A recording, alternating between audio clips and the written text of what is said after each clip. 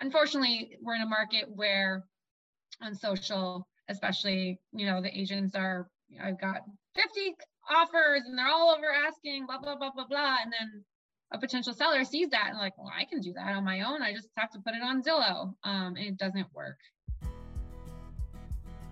Welcome to Elements of Styles, the business podcast that trades in scarce thinking for community, conversation, and ideas in abundance. Each week, I, Mark Styles, sit with professionals and entrepreneurs, both local and global, and learn how they each add value to their communities, their partners, and their teams. Please enjoy. Hey, folks, welcome back to Elements of Styles. Today, I am grateful to have Bea Murphy of Lomacchia Realty. Bea is a real estate professional on the South Shore of Boston.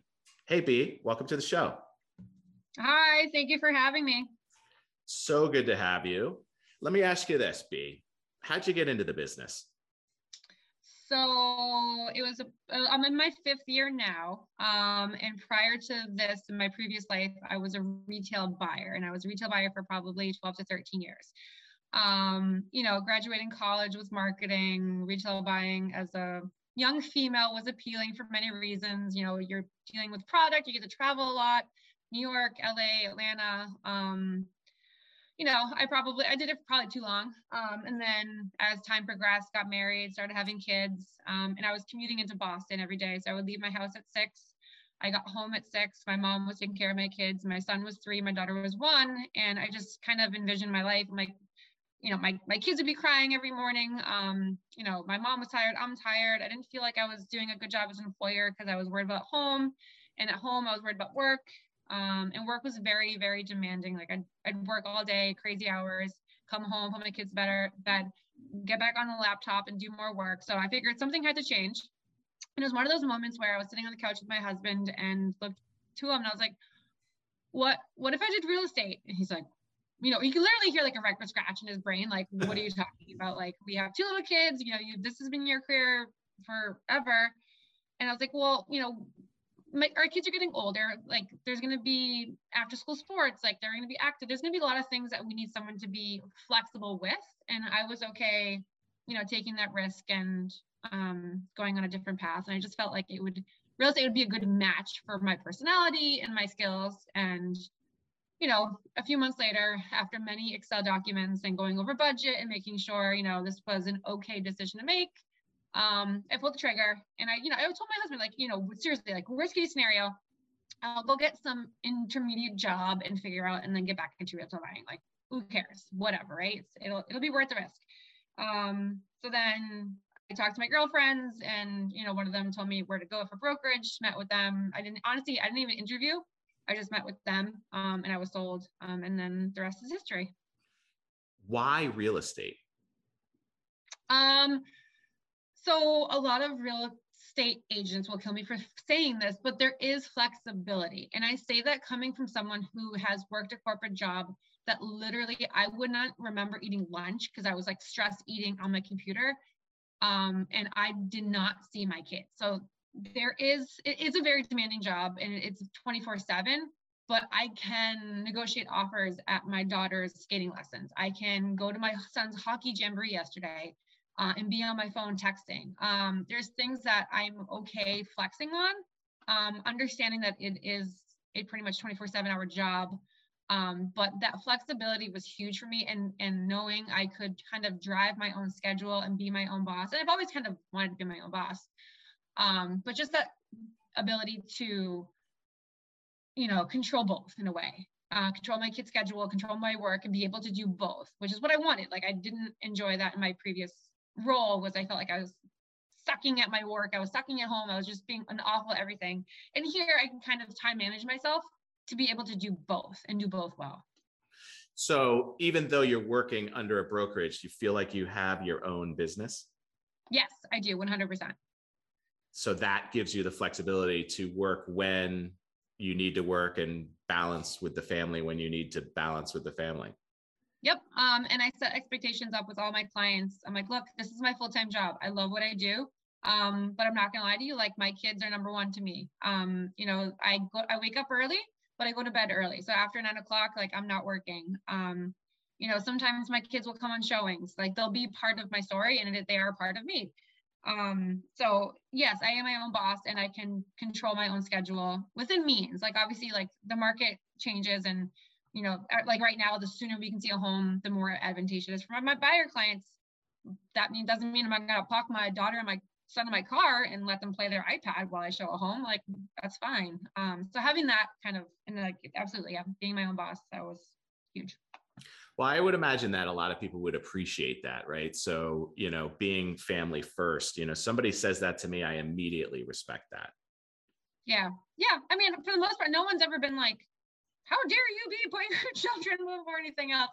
I've never had anyone, use it against me or anything of that nature. They totally respect it. And especially like, if I'm like, look, like it's dinner time, I'll get back to you in like 30 minutes. No problem. Like totally enjoy the kids, enjoy dinner.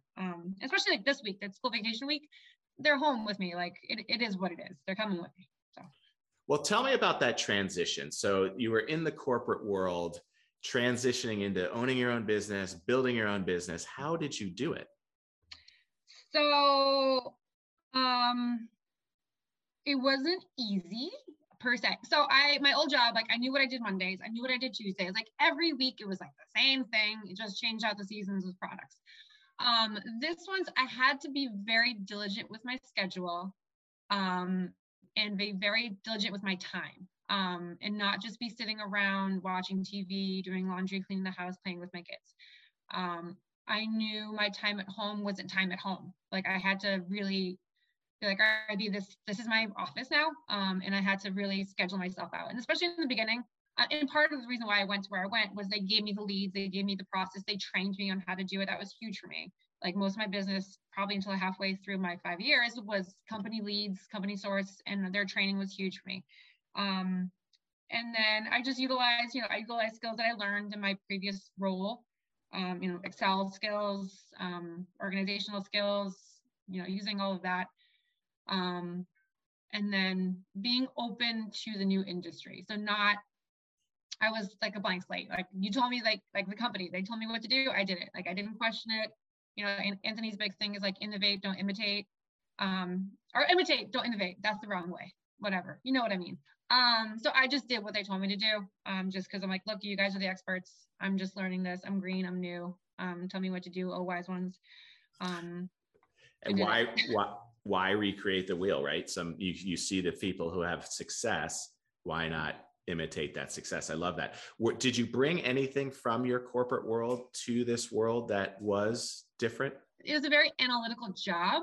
So I think having those skills, and I lived in Excel my previous life. So I think knowing your numbers and forecasting like where I want to be this year versus last year, having that kind of analytics, and especially when you're on the selling side, a listing agent, knowing numbers and how to price a home. Like I price products, like that was my entire job, was planning and pricing and analyzing numbers. So I think that was huge for me, and just kind of understanding trends, and figuring out what's the best price for my seller. Essentially, like what's the best price for a product when you place it in a store. What's the best price for a seller, and presenting all strategies to that. So I think having that part of it, and part of my old previous job was I had to negotiate with vendors on best costs. So in a similar way, like I was negotiating with vendors, now I'm just negotiating with, agents and attorneys and so forth. Two very important skills to bring to the table is the pricing and the negotiation. I mean, the negotiation is where the rubber really hits the road for you folks, but pricing, how do you price a house in this wild market? And folks, we're talking about Q1 2022 for those listening, and it is a wild market. So how do you price it when it's such a moving target?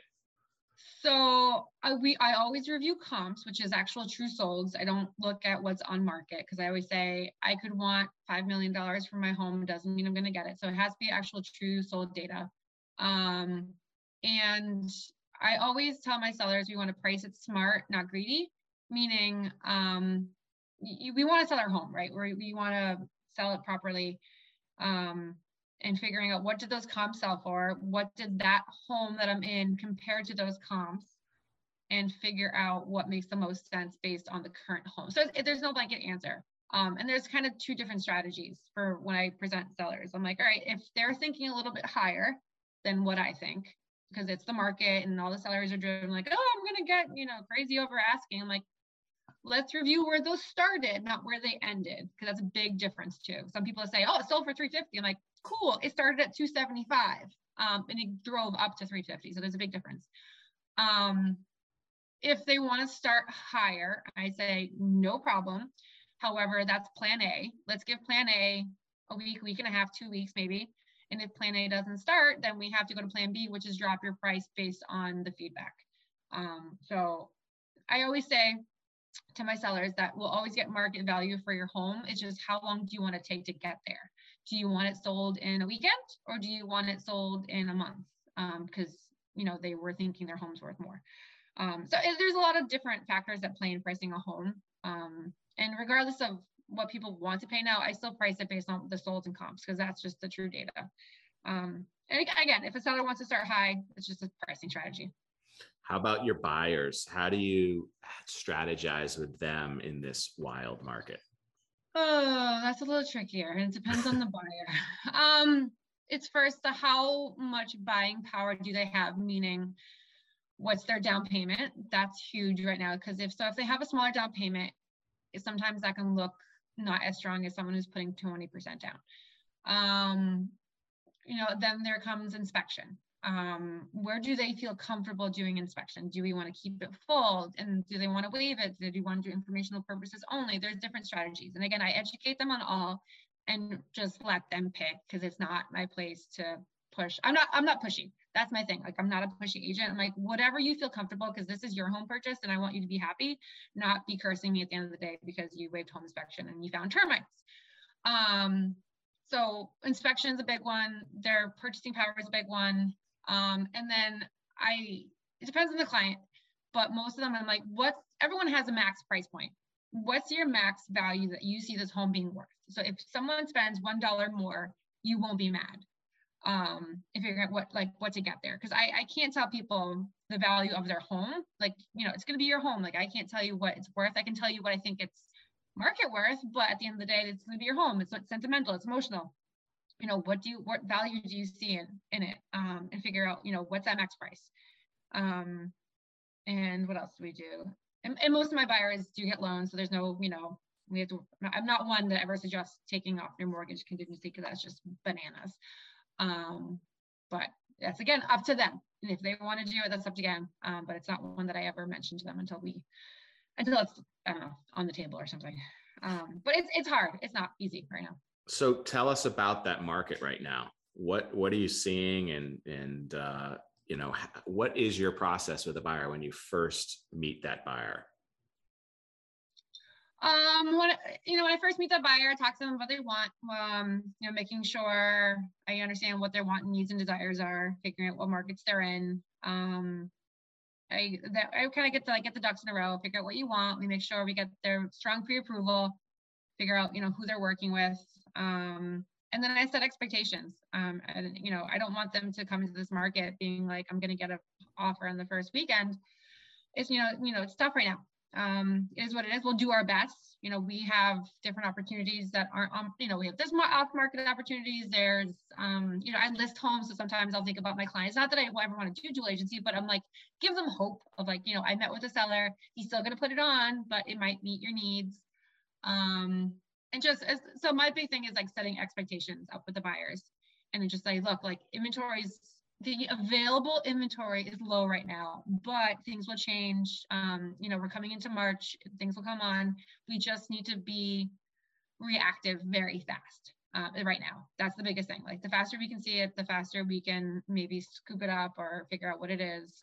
If there's no offer deadline, go see it today, put an offer tonight, expires at 9 p.m. Figuring it's very based by every home, but again, just setting those expectations up that you may not be landing your dream home in a weekend, and that you may have to be paying over asking price as well. And when you talk about a strong pre-approval, how do you help them with that? So I usually mention that, so I don't know if I'll get heat for this, but I'm not a big bank kind of gal. Bank of America, Santander, Citizens, those are not my comfort zones. So just see who they're working with. And if it's one of those, I may suggest reaching out to someone else that can provide them with a strong lender and explain to them why. It's important to have a strong lender because at the end of the day, they're the ones closing the deal. I'll negotiate up front, but at the end of the day, if that buyer can't close on that loan, that's not good for anybody, really. And again, I don't ever, so the way I work is I suggest 3 or 4 and I leave it up to my client to pick. Because again, I want them to feel comfortable with the whole process. So it's fair to say that you're not taking a buyer out looking at houses without a strong pre-approval.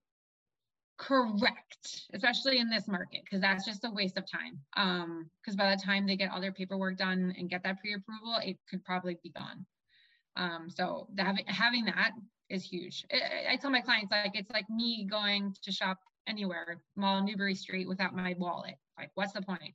Or having a credit card and I don't have a credit limit. Like, I don't know what my credit limit is. Like, that's just, it doesn't make sense. I don't go shopping without my wallet. Let's talk about sellers for a second. So, you say that the available inventory is low right now. Talking to sellers and explaining to them that this is a great market to sell, and their response is, but where do I go? How do you? Yep. So I've had a lot of those, and I make sure they understand they won't be homeless and that more is coming on. And right now we can lock in a buyer who's willing to pay a little bit more than someone a couple of weeks later, or even a month later, and that we can still shop for a home. As long as we protect them. The biggest fear is I'm going to be homeless. I don't know where I'm going. What do I do? We're not going to be homeless. We'll put in disclaimers in MLS, subject to seller finding suitable housing, make sure all of that says there so that you're protected and not homeless, and that more inventory will be coming on. But since their home is under agreement now and before, that gives them better buying power. So when we're going against 20 offers and 18 don't have a home sale contingency and theirs does, and it's not even on the market, they're at the bottom of the barrel, which is crazy, but it is. It's the way it works. Having their home under agreement first shows that listing agent that's less of a risk for that listing agent and seller to take on because they're under agreement is huge. And then that other ways, also they'll know what their buying power is. So say, they're going to get a 50K to 175, whatever it is, over asking, that's how much more buying power they may have towards their new home too. As well. So it's the right first. I always say, get your ducks in a row. That's the first duck in a row. And then rest will figure out finding them a home. And are you seeing any hesitation with the buyers where there's a suitable housing contingency? Not at all. Not even remotely. They want the home. They'll wait. There's murmurs of the rates going up, blah, blah, blah. But even then, there's options you can do. Use an occupancy, you can do lease backs. There's different ways to make it work for all parties. But no, I haven't had one buyer that's not been flexible for it. That's good. And I think, in my opinion, that's how we're going to loosen this inventory, is to allow the suitable housings and have the buyers okay to wait, knowing that more inventory will come on for their sellers. Well, let's talk about briefly how you get your clients. I know you had mentioned in the beginning when you first started, you were getting office leads, but how are you doing it now? I nurture any past clients. So I stay in touch with them, stay top of mind with them. I send them birthday cards, anniversary cards, little gifts here and there, holiday cards, Thanksgiving card. I try to do like a customer appreciation event once a year. And then I try to be involved in as many groups as humanly possible. So that way it builds my network without being salesy. So people get to know me. So when I first started, actually I got involved in tons of things. Like, I just wanted to get my name out there. So that's another huge way of just people getting to know me within all the groups that I'm involved. And then also now it's just, referrals, past clients, the reviews have helped. People just Googling me online and just having a strong social presence as well. I noticed you're doing some video lately. How's that going for you? It's good. It's one of those things that it was one of my goals because I've been hesitant to do it for many reasons. And I just said, screw it, do it. because everyone's like, you have to do it. People need to learn who you are, get to, figure out who is B, just not in pictures and pictures of your kids. And it's going well. I'm trying to do it, strategically to not be annoying and overwhelming, but so far the feedback's been good. So I'll keep going. It takes a lot of courage, and I give you a lot of credit for doing it, because that's an expansion of the comfort zone for sure. Similar to doing a podcast like this. Tell me about some of the groups that you're involved in now. So I am a board member on the Hanover Chamber of Commerce. I am involved with my town's women's group. So you're a fabric in the local community then. You're trying to be, yes. That's so important. We used to see that a lot in the 70s and 80s, that the real estate agents were the community, and it's kind of splintered away. It's nice to see that, especially the Chamber of Commerce, what an important organization that is. Let me ask you this. Who would be your ideal client? Which side? Well, that's the question. Oh, I love working with buyers, even though it's technically more work, as a real estate agent would say. Buyers, you're finding them their home, their dream home, could be their forever home. You're walking them through the process. They're high-fiving, they're starting a family, whatever it is that their story is, it's always happy. On the buy side, again, it's more work because you're showing probably 50 homes to land them one. But it's just more rewarding on the buyer side. The seller side gets tricky. It's just why are they selling? Are they moving? Are they relocating, upgrading, downgrading, divorce? It just can get, and it's a lot different when there's emotions tied to a home, selling it versus, bringing those new buyers into the home. So, I love working with both, but there's always that more happy feeling with the buyers. That's cool. Let me ask you this. I heard you mention goals. Do you have any goals for 2022? Of course I do. Let's hear them. Okay. I have them written down. They're right in front of the mirror every morning, right? Do more video. No, it's not in the book that I carry with. It is actually. So one was to create a website, which I did, and I launched the first of the year. So that was huge for me, is getting a website up and running. And what's that called? bmurphy.com. So BEAMURPHY.com. Awesome. And I tried to keep that fresh. I post all my videos there. I'll continue to add content there. For units, so last year, I'll give you a point of reference. Last year, I closed 65 homes. Wow. Congratulations. Thanks. So this year, my goal is 75. So a little bit more. Of those 75s, I want to get 5 what we consider luxury listings, either on the buyer or sell side. So they have to be over $1 million. So get 5 of those. And then the other 2 are make top 5 for my office, and my Braintree office be top agent 5 times of the year, and make top company 5 times of the year. Cool. I love those. Those are great. And obviously, and videos, do video more, which I did. And do a podcast. Done. Check the box. I love it. Done. What about networking? Are you seeing any other, have you seen networking kind of fall flat? Are you seeing any opportunities to network with other professionals? Yeah, it's finally coming back around. I definitely, COVID took a hit there, right? But I think it's opening back up to start networking. And I do that with, the South Shore Chamber has events, Hanover Chamber has events, South Shore Young Professional has events. My town, we do events all the time. The local stuff, the insurance agencies are doing bowling, stuff like that. So I try to network as much as possible, with still balancing my family life. They want to make sure mom's still around at nighttime, being gotta go again. So I try to do as much as I can, probably once or twice a week, do something. Balance is so key. Are you doing the Pan Mass Challenge this year? I am, and I started a team. Tell me about it. So last year, so I've done it 2 years, but the first year was the virtual ride, which was fine. It was me and my husband did it around South Shore, which is fine.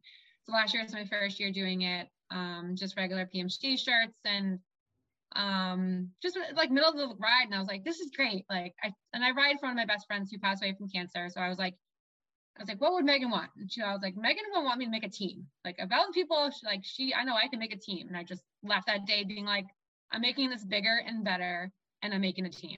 So I made a team. There's like, I think 9 or 10 of us now.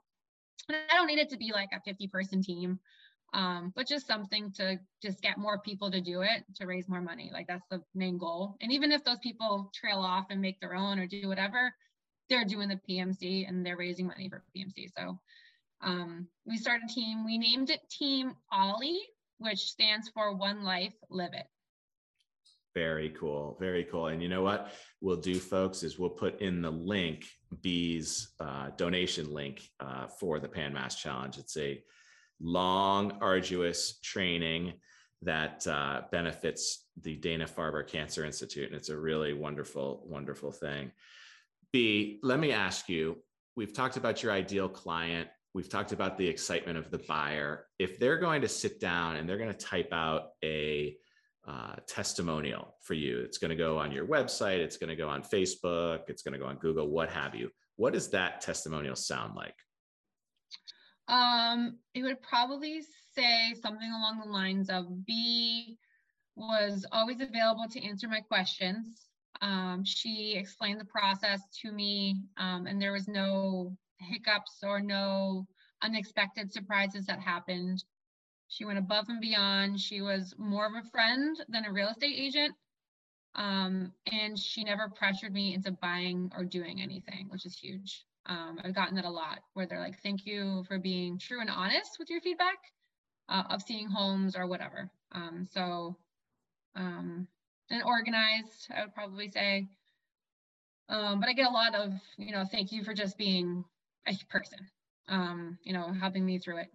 I love that. That is so cool. So let me ask you this, Bee. We heard your goals, which are awesome, and I believe you will achieve all of them. But here we are in 2022, first quarter right now. Available inventory is low, but what do you see going forward in 2022 and then 2023? So the year started off, I was actually ahead of where it was for January, and things have slowed down because where the world was, right, where we were. I think come March and April and May, it's going to be bananas. I think whatever slowness we've had now is going to make up 3 to 4-fold. And it's going to be wild. I think it's going to be very, very wild and fast. And we're going to make up any and all that volume in the next couple months, probably leading up until like July, August. And I think from there on, we may have just like, I don't want to say normal fall and winter, but just a little bit less crazy, kind of like last year, where by September, I kind of felt like getting back to normal, like a normal market, not this wild, wild west we have going on. But I think the next couple months, when we start to see more homes coming on, it's going to be crazy fast and wild. And I think, well, I'll get my goals. I think we'll be fine. It's just the next couple months are going to be hectic until it kind of flattens out. And I think what Anthony also mentioned was, because homes come on fast, but they also go off fast. So that's why I mentioned, like he was saying, available inventory, because there are homes that just get gobbled up so fast. So it's going to take a little bit for that to kind of flatten out and be there. So probably by like early to midsummer, we'll get there, but the next couple months are going to be wild. And then I pray for next year to be a true market where it's just normal. Like I feel bad because like my seller clients they're making a lot of money, which is great for them, but it's not a good place to be. And back in the day when you did open houses and it was, you were happy when 1 or 2 people came. You saw a home with a buyer and you made an offer and it got accepted. Like that was the normal world and where we need to be again. I pray we'll slowly get back there. And then it'll be good for all. It will be good for all. I love it. I love it. We are hoping for that as well. How do you see 5-10 years from now, the future of, real estate closings? Do you have a crystal ball on how you see those happening? What I could see happening is, again, probably getting a little bit more digitized, right word, electronic, where they don't have to meet with the closing attorney and have a massive pile of paper to sign, and get more e-friendly. I could see that happening because we've slowly done that on many sides. So do you see any difference in how the relationship between the client and the real estate professional is? I don't. If that's more of a question, will real estate agents be around in 5 to 10 years? Yes, I think there's value adds that real estate agents, realtors, Anthony would be proud of me for saying realtor, have that will never be replaced. People can try to sell their own homes. They'll just never have the market power that certain companies have, strategies, etc., pictures. There's just a lot of things that we'll be able to provide, negotiation skills, time, that we provide for people. So will we ever go away? No, I hope not. And we'll try hard. I mean, we're a scrappy group of people. We won't die hard. Well, I will say you could see in the past that there's been attempts to automate this, and it doesn't work. I mean, it's so relationship based. But you bring up a point that I do want to touch on, is the for sale by owner, right? More and more with the houses going on quickly and going off quickly, sellers are thinking to themselves, why do I need a real estate agent? So I ask you, why do they need a real estate agent? They need a real estate agent for so many reasons. One, do they want to get the most for their money? I'm assuming that answer is yes. And that's not going to happen by them listing their home. It's the whole gamut. It's just, last summer, I had a client who wanted to buy a home that was a for sale by owner. And the owner himself was so overwhelmed with all of the calls, the showing requests, and all of it, that he was so scrambled.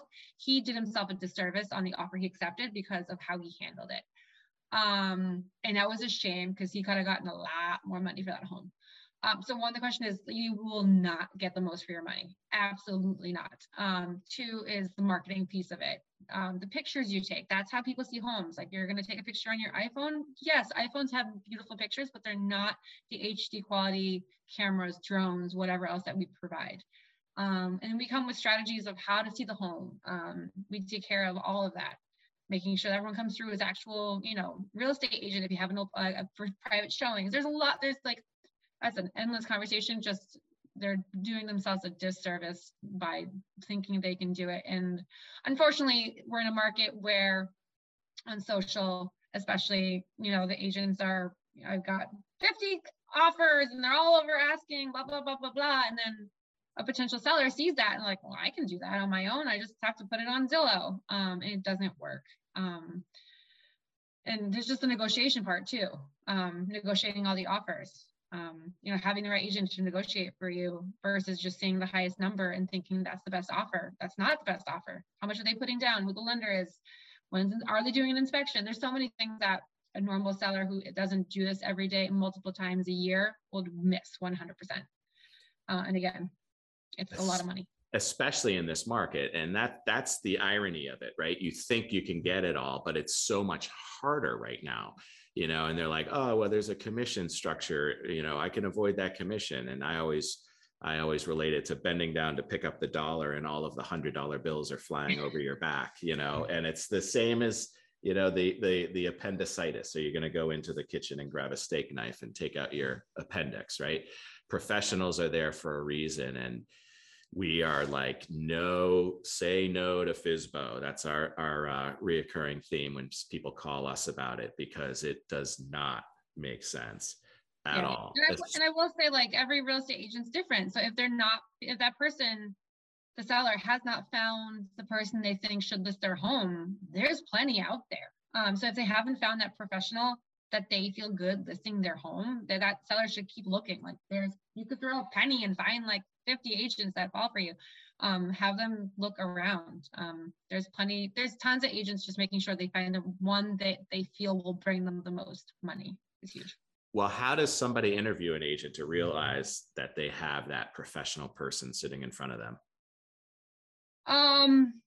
One, ask them, the years in the business is important, but what I always say is having 20 years of experience has less impact when you do three or four homes a year versus someone like myself who's been doing it for 5 years, but has done 65 homes last year, 45 homes a year prior, 44 homes, so also over 200 homes in the 5 years. So I've gone through the motions more than someone who's done it for 20 years.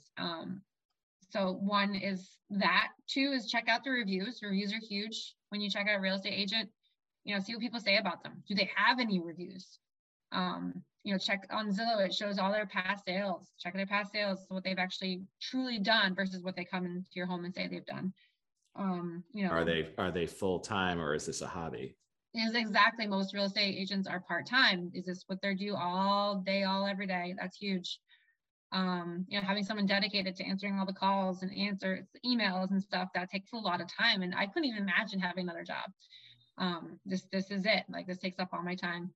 So yeah, all of the above, and make sure they vibe with that person too, because they're going to be part of their lives for a couple months. And if they're already butting heads when they meet, or they just get a wrong feeling, I think that's huge. I always go with my gut. So I'm like, if I have a bad gut feeling, I'm like, sorry, not working. Yeah. Let me ask you this. Somebody's graduating college or they're struggling in their career for happiness. Would you recommend this profession to them? It depends on the person. It's not meant for everybody. It's not easy. It's a grind. It's a struggle. I would say it works best on people that have a thick skin, that aren't afraid to pick up a call random people, go into people's homes. It's a great career if they have to be outgoing. Like, it's not very good for introverts, and just, you can't be shy in this field. You can, you'll make better money somewhere else. Just it's more, fire, I would say, helps as well.